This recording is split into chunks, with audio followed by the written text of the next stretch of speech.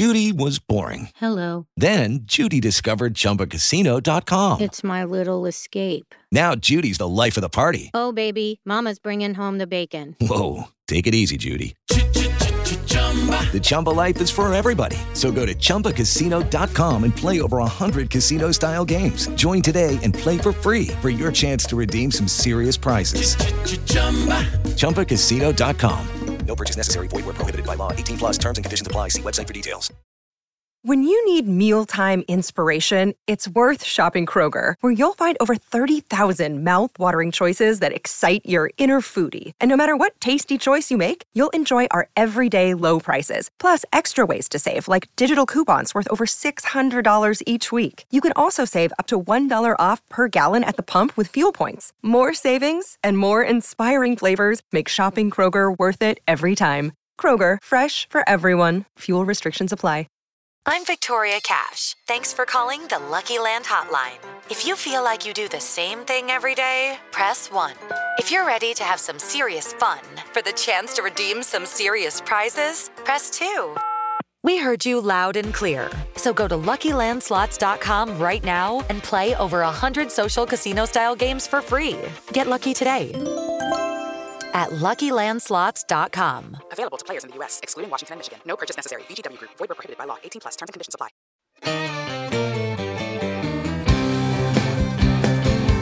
It's Secret Golf.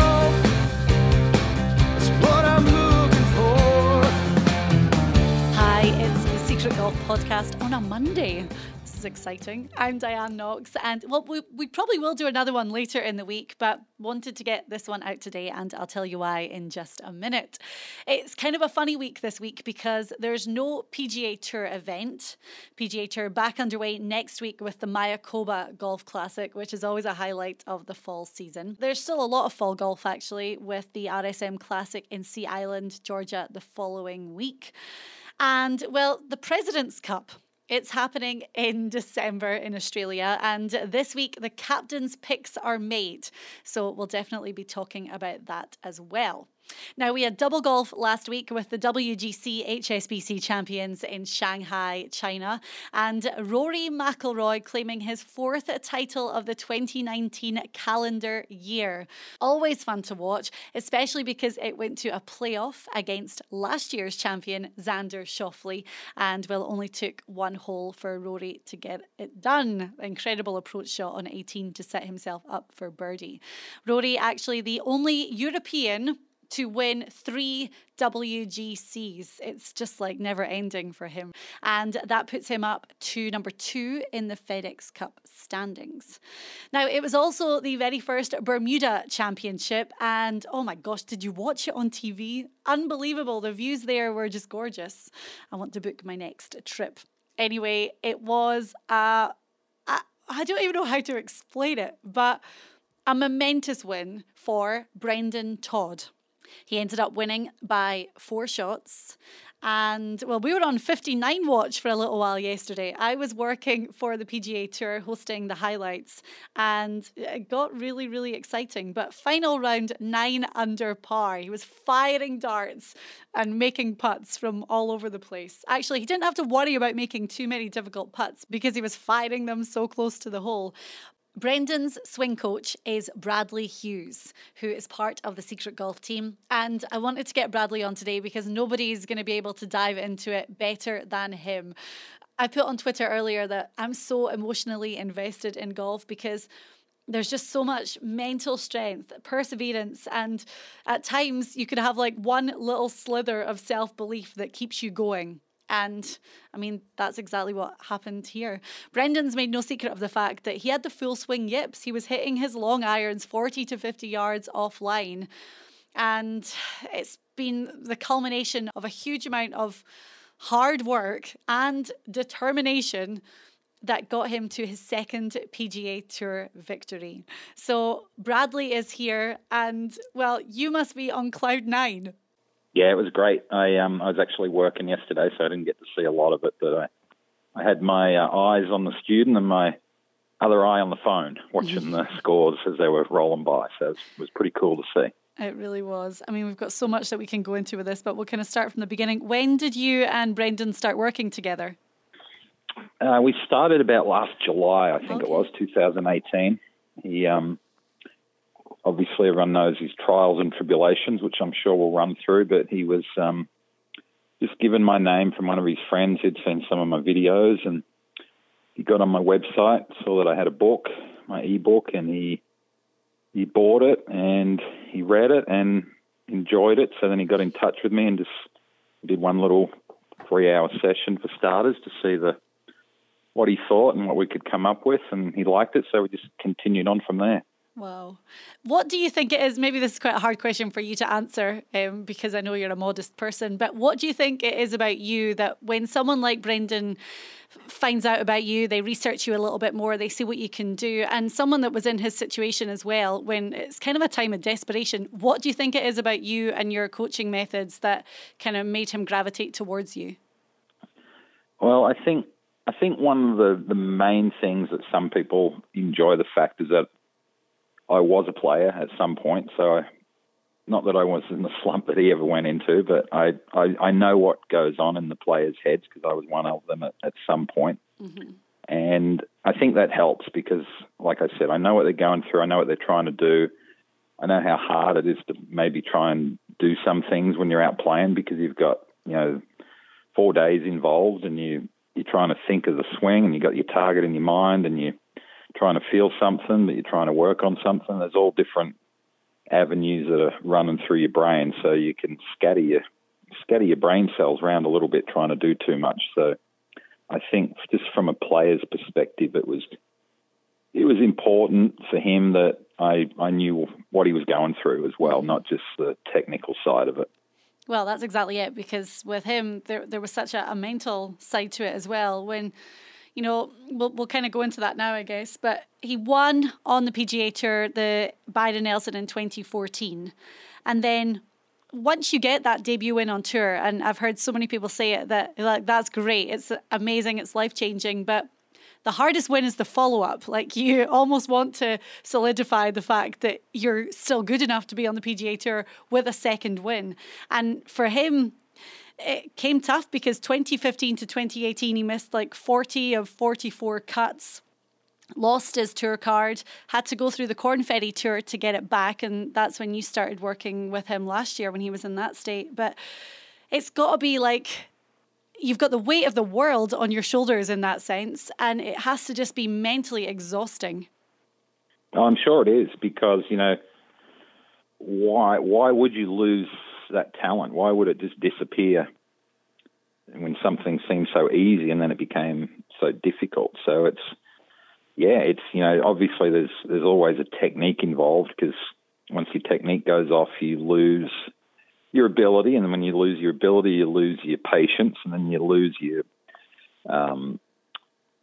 reliance on picking the right shot because you don't know what's going to happen and all those. So it's a big snowball effect, and obviously it snowballed into a big spiral where, some people play poorly for a few months, but he'd done it for over 3 years. So It was really interesting. And I think one of the good things is that I didn't know Brendon. Like, he wasn't around when I played. Mm-hmm. I didn't really know who he was. I got the email from him and I thought, I know that name. And I sort of looked him up and realized who it was for sure and just did a little bit of a background on him to see his performances and his scores and what had happened. But I didn't ask questions until we got to meet in person, and he ran through what he told me was happening. And then we watched him hit a few balls, and we talked about, where he wanted to go, and obviously want to go forwards from that point. But, he knew, and I think one of the good things is that he wasn't going to play straight away. Like, he knew he wasn't going to get in every tournament. He wasn't trying to get a quick fix to get straight out there and hope it worked the next week.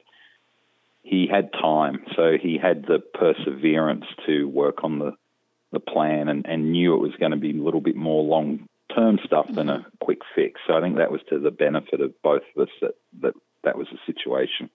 So when you first met up with him for that first 3-hour session, and you were saying that, you hadn't really asked too many questions before you met up and could speak to him in person, but when you said to him, like, hey, what's been going on? Like, what did he say at that point? Without, like, breaking client-coach confidentiality, of course. Well, he just explained, he had this shot that crept in, and he didn't know, and it was the shot that went, and I don't know how exaggerated his the way he said it was, but he said he'd hit it 40 or 50 yards right, which is a long way offline. Once he got into 4 irons, 3 irons, and woods, and of course he hit a lot of those throughout a round, and you can't hide from those shots. Like the further, it's pretty hard to hit a wedge 40 yards offline, but it's quite easy to hit a 3-wood or driver 40 yards offline because of you get less upspin, you get more side spin. So when you put in the wrong bias on the ball, it's not really going to behave very well. So he could still have hit his wedges pretty good, and even his short irons. But of course, that your confidence in those gets affected too, because you don't know when that bad shot's coming. So you sort of put a little bit of extra pressure on yourself with those short clubs because you want to get the score going there. So that was his shot, and he ran through what some of the instructors that he'd been working with had told him, and then I just sort of formed an opinion of that, and then we went about explaining, okay, so this shot happens because of this. And I think, the approach that you were given, golf instruction's hard. You only know what you know, and you're trying to help the person, you're not trying to make them worse. But he was sort of told, if you're hitting it right, that if you can keep the club face more closed, going back and close coming down, and then just try and rotate your body out of the way, that club should square up. But for him, he's rather tall. He's 6'3". He, with this closed club face that was coming down, it basically begged him to hit it a long way right because he knew he couldn't release the club. So he had to try and rotate his body into the ball, and with his height, he didn't like the feeling of that, and his shoulders would steepen out, and he'd just leave the face way open. So I think getting an explanation of why that shot happened encouraged him, because he wasn't sure why. He was trying to do what people were telling him, and it wasn't working. So I think that was step one, just sort of letting him know why I thought it would happen. And then we went about resolving it. So funnily enough, you've played a little bit of golf, Diane, that you would think if the ball goes right, that's because the club face is open.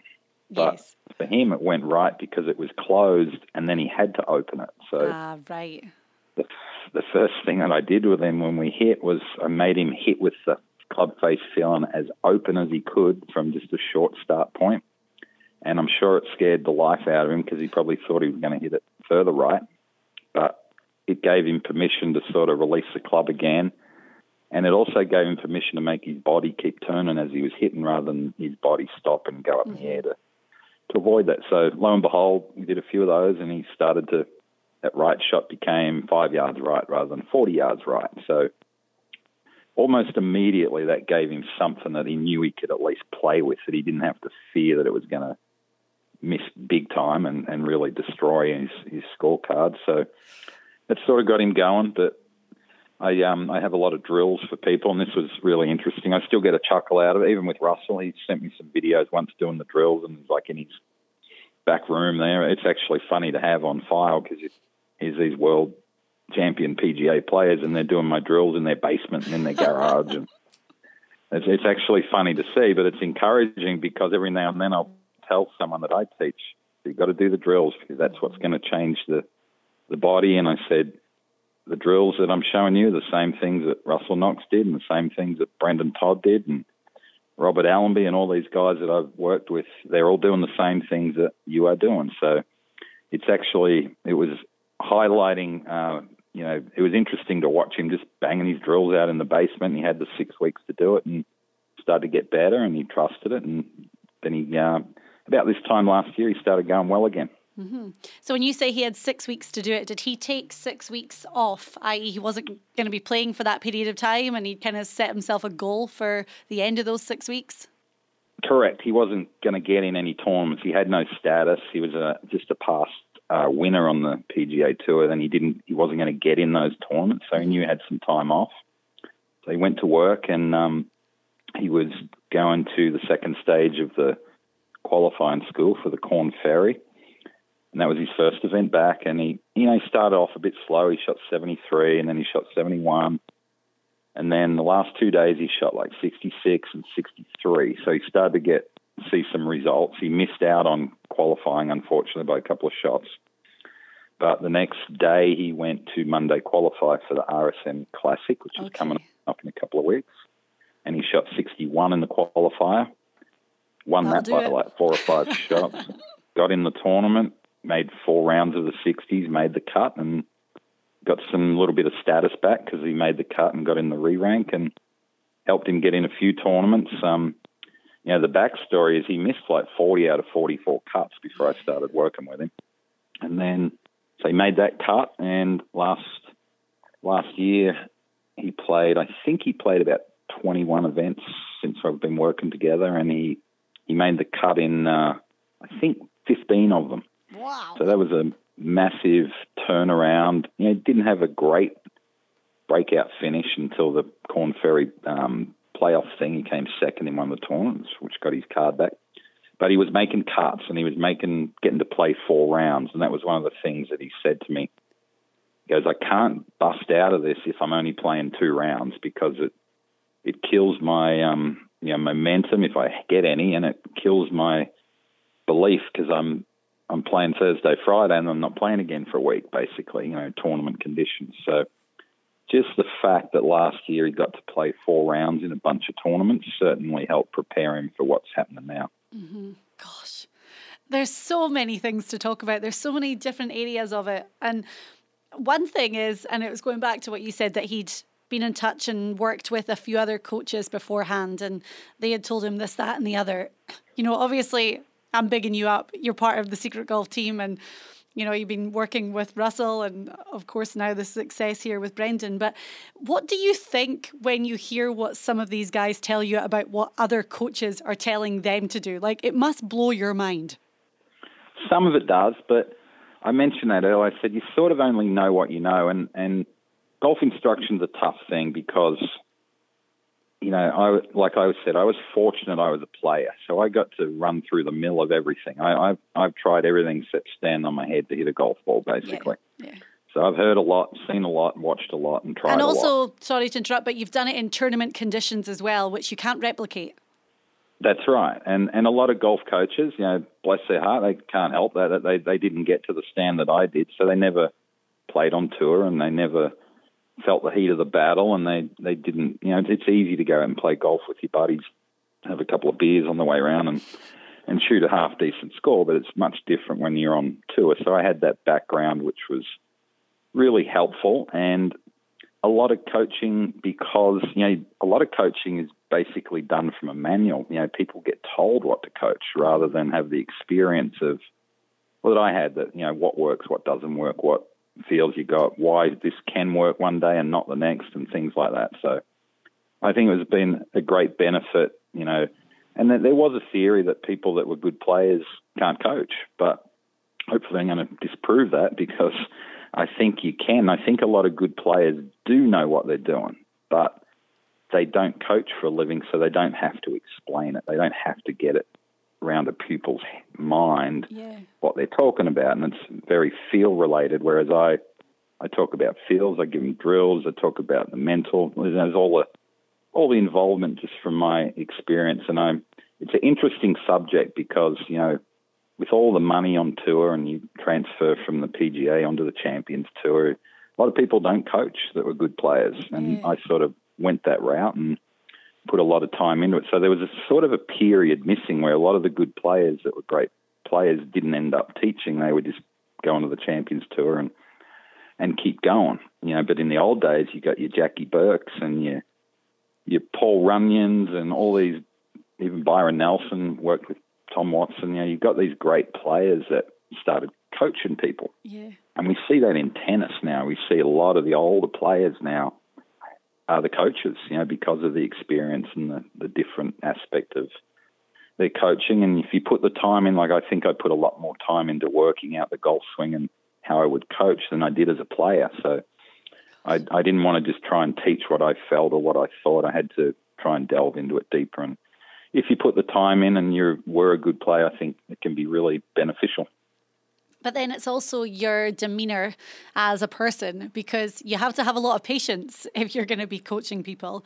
And you know, you coach a variety of people, but when someone comes to you as a PGA Tour player who's had success on tour and has won and then has hit rock bottom, so much so that they have the full swing yips, they stand over the ball and they don't know what to do. Like, you have to be very aware of your demeanor and how you're going to actually go through the process with them. Sure. And I think, you know, just in a way, just because I did play, I probably get a bit more respect off them just because of that, because I can stand there and show them and do what I'm talking about. Whereas, you know, some coaches can't do what they're trying to relate. So I think just the fact that they can see what I'm doing and I can explain it in a way and they can see a result from me, and then they do the same thing, that they see the result, that it just becomes a bit easier. So it's a confidence thing. It's a trust thing. I remember an interview Brendon did when he first started working with me and got a few good results. He did a podcast with some people, and one of his first things he said on the podcast when they mentioned me and him, he goes, "I totally trust him." So, you know, he was invested in me. He had his trust in me and knew that I wasn't going to give him the bum steer or give him the wrong info or get on his case too much. I know it's hard, but he trusted me. So I think that was a great thing to hear. How long do you think it took for that level of trust to be established? I don't know. Probably when he started seeing the 4 rounds come along and get a few results and make a cut and see that, you know, under the tournament conditions, that shot wasn't coming. That bad shot that had plagued him was not there anymore. And, you know, he played at the Wells Fargo tournament. That was he came 18th, actually, which was his best finish for like 4 years. And he was near the lead after 2 days, and we spoke and everything. And after the Saturday's round, he double bogeyed the first hole. And I said, you know, what happened? He goes, I was just nervous. He goes, I hadn't been there before. I hadn't done it for a long time. And I was nervous and I hit a bad shot, but I got right back on track. And I think he ended up shooting under par for the day. You know, so he got 3 or 4 under the rest of the way. And he said, but I didn't fear it. I just knew it was not my swing. It was just a little bit different stage I hadn't been on for a while. And the swing held up. So I think that gave him confidence that he just didn't see that bad shot and didn't feel it was going to come into his game any longer. Yeah. I mean, if you look at the past 3 weeks with the Asian swing on the PGA Tour, we had Justin Thomas, Tiger Woods and Rory McIlroy win. So these 3 guys that are machines, they're at the top of their game. And for the average golf fan watching them, you think we have nothing in common. There's nothing relatable between us. But then you do look at someone like Brendon, and even hearing him there admit that he was nervous. So he double bogeyed the first hole because he was nervous. And I'm sure with this horrible shot that crept into his game, he would go up there, stand over the ball, and his confidence would crash. And that's something that every golfer can relate to, because we might have a bad hole, hit a few bad shots, and it creeps into your mind, and it's hard for us to recover. But these guys have to recover from that immediately. So to hear the honesty, you know, it is almost reassuring for us to be like, wow, they are real people. They're just like us. Well, everyone goes through it. You know, really pressure or, you know, nervousness it can happen in a couple of ways. One, are you out of your league at that time? Like, is it some position that you don't think you could be in or should be in? And is it something you haven't done for a while, or you know, basically you get out of your comfort level. But if you feel really good in your ability and your swing and your striking, I think a lot of that fear disappears. I remember Russell talking about the putt that he made at the Irish Open. He didn't fear the moment. He just didn't try any harder. He just stepped up and hit it, and he made it. Mm-hmm. And you learn to do that the more that you're in these situations. And, you know, obviously we had lunch, myself and Brendon, back in April somewhere in Georgia where he lives. We went and worked and we went and had lunch afterwards. And you could see in his eyes he was getting more confident. He was hitting really good, and he was getting pats on the back from me that I didn't want to change anything. It was just the same stuff, just keep reinforcing it. And he looked at me at lunch and he goes, you know, I'm going to win again. And I said, I have no doubt that you will. I said, you want it bad. You've tasted it before and you're working hard. I can't see why you can't. And here we are 6 months later, and he's done it. He has spoke about this, that he didn't think he was going to be doing this for much longer. There were dark times where he thought, I will not be playing golf as my profession. So you know him very well, but what strength of character it takes for someone, and the support they have around them in their coach, in their family, in their friends, but the strength of character to persevere and be like, no, I'm going to keep going and I'm going to make this happen. That's so admirable, because it's something that a lot of people lack in life. Yeah, well, I think he said, he had success, so he still had money a little bit. He wasn't desperate for money because he had quite a good career up until that stretch. But obviously when you play and you're not making cuts, you spend a lot of money, but that didn't make him desperate. And he just still had belief. Like, every time I ever spoke with him, he was never down about what had happened. You could see he was still looking at the prospects of what was ahead. And I know he did. I don't think he ever had the intention to quit or give it up, but he did look into opening a restaurant and doing other things, just whether it was going to be for a period of time or whether it was going to be full-time, I don't know, but he was going to look into those things. So he still had that little cushion of the RSM and a couple of other tournaments that we were playing to maybe see what happened and change his course, and he ended up doing that. And now he has a full tour card secured for the next 2 years, just like that. That's right, yeah, through 2022. So obviously, the tricky thing with that is not that it's going to happen, because we've stuck to our plan very, very much the whole way. But that's what happened to him last time. He won, and he got the job security for 3 years, and then he started tinkering around, and sort of that maybe led to losing his game. But I'll make sure he doesn't do that this time. And just keep doing the same things over and over and build on what we're doing. And once you win and you prove that you're really good, what really extra do you have to try and change? It's so funny because, it's not funny, it's the complete opposite. But I spoke to Bronson Burgoon on the podcast a few months ago, and he said the exact same thing, that he was finishing top 5. He had like a few second place finishes. It was this time last year because it was in Malaysia. He finished second. And he said, I was like, well, why did you change? Like, why do you feel the need after you're having these like top 5s, top 10s? Why did you feel the need to change? And he was like, because I didn't know how I was going to win. Like, I was doing well, but I did not know how I was going to get my game to the next level. But isn't it funny that you, in that stage, think, well, I need to do something. You don't really take into account the variables of the person you're playing against, who ever went on to win, that they had an amazing day and there's nothing you can do about it. But isn't it crazy that when you get to that level, there's that just constant, you want to grow, you want to be better, you think that you have to change something to get there.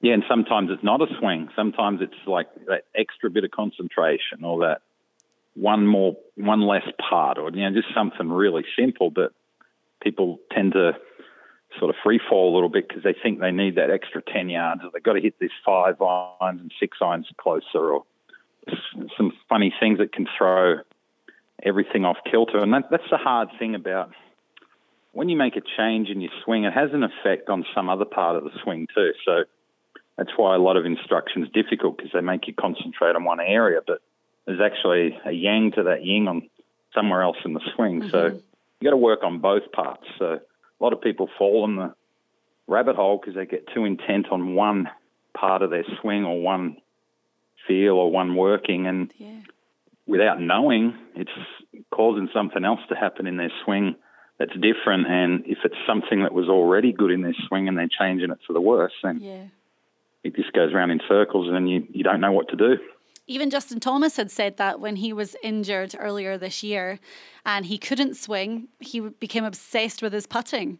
And he became so obsessed that it went the other way, that he started putting really badly after that, because that was the only thing he could work on. And he became obsessed with that quest for perfection. Yeah, that's golf, isn't it? I mean, it's a funny thing.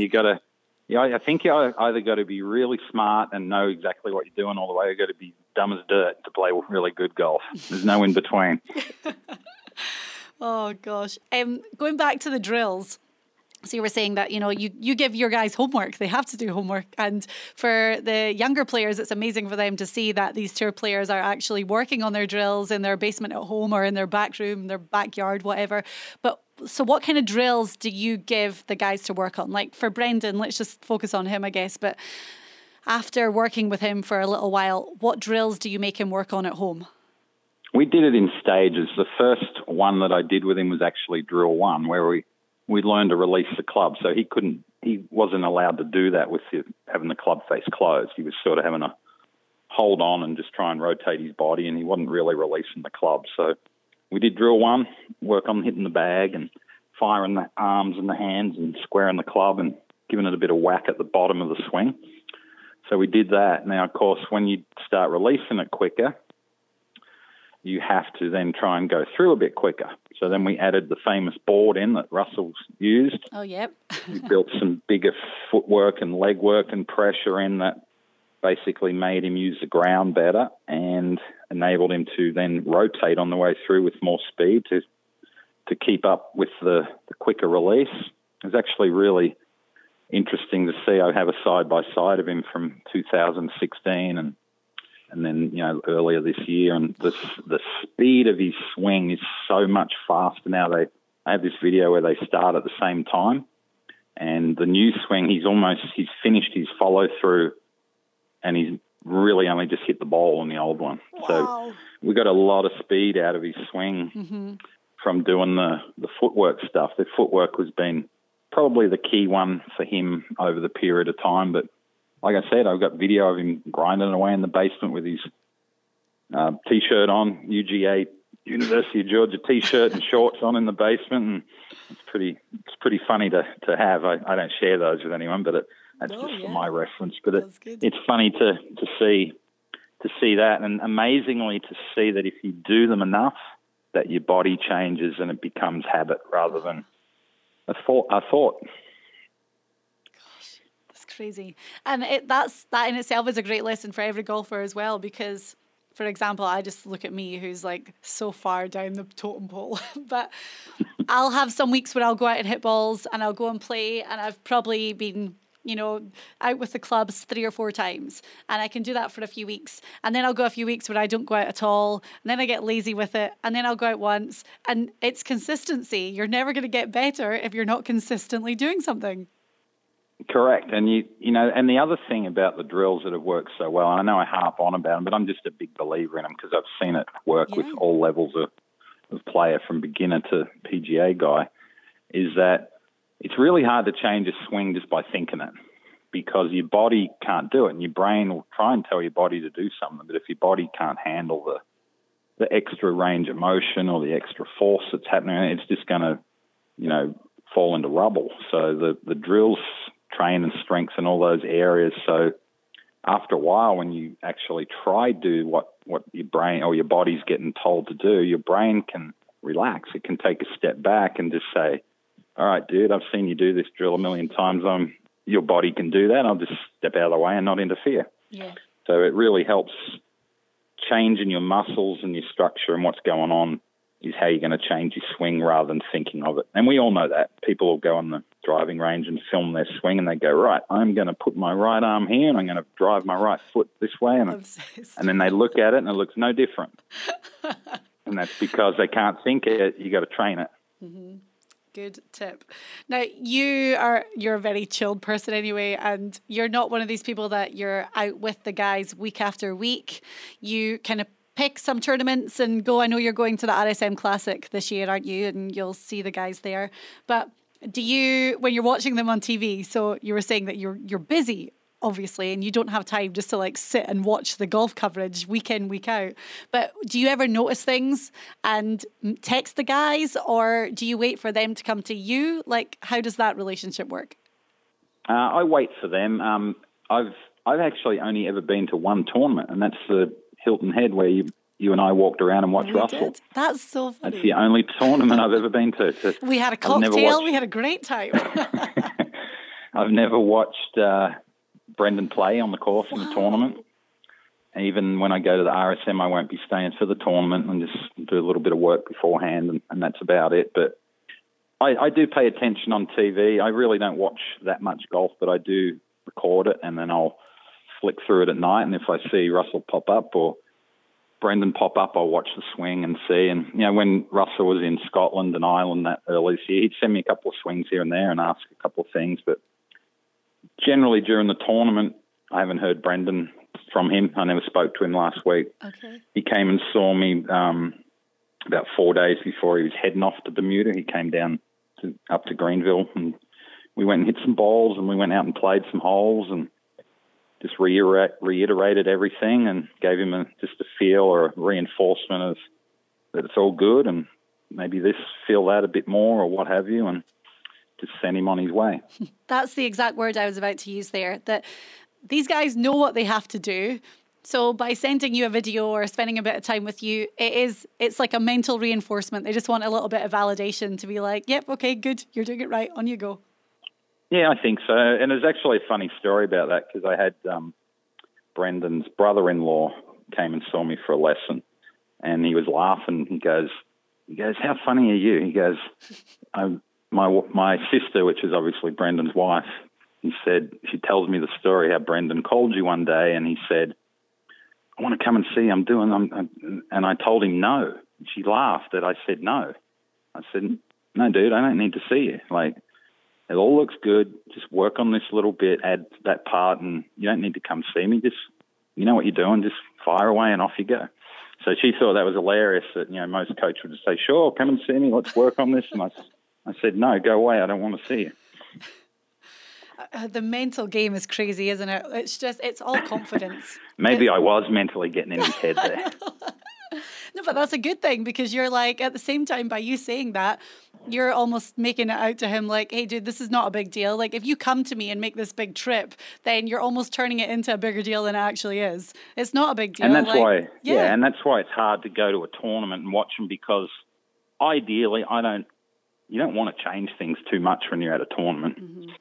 You can't do it. So, if I'm ever there, I'm just practice days, basically reinforcing something, or if they ask me a question, I'll give them the answer, what I think, and maybe tweak it ever so slightly. But you're never making big changes, and I'm not going to stand there and tell them, damn, what are you doing? What's going on here? Like, you got to reinforce them and tap them on the back and send them out to battle and let them do what they know what they can do. Yeah. Well, I'm one for the numbers, and I always like looking at the stats, but it's just the money. Like, you look at the top line, Brendon's previous 60 starts, he made just under $386,000. And then with that win in Bermuda, $540,000. So there you go. Those numbers speak for themselves too. That's a good little week's work, isn't it? Yeah, for sure. Amazing. Right, Bradley, thank you so much. And huge congratulations, because that's always the team. And that's the thing about golf now. And it's probably the thing that's very different to when you were playing on tour. Like, it's so much of a team effort now for the guys. Yeah, we're a lot more on our own back in those days, which is good. And I think ultimately the way I try and coach is to make the player be able to do it himself. That's why I don't need to be around all the time, and make them become their own best coach, because I can't be out there.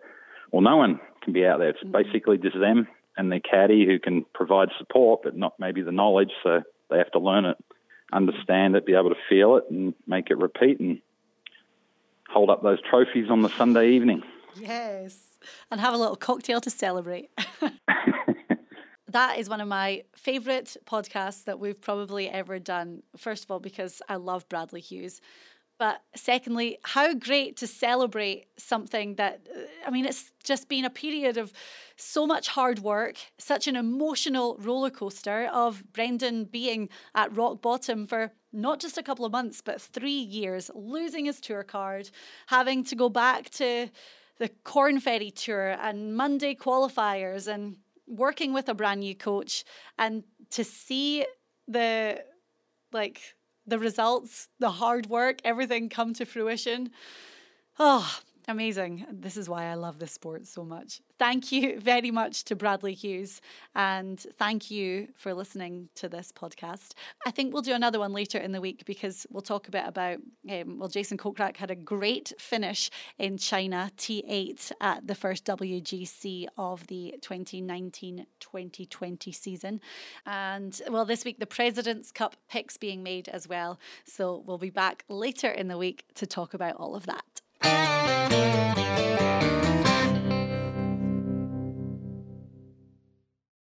Sports Social Podcast Network. Okay, round 2. Name something that's not boring. A laundry? Ooh, a book club. Computer solitaire, huh? Ah, sorry, we were looking for Chumba Casino. That's right. ChumbaCasino.com has over 100 casino-style games. Join today and play for free for your chance to redeem some serious prizes.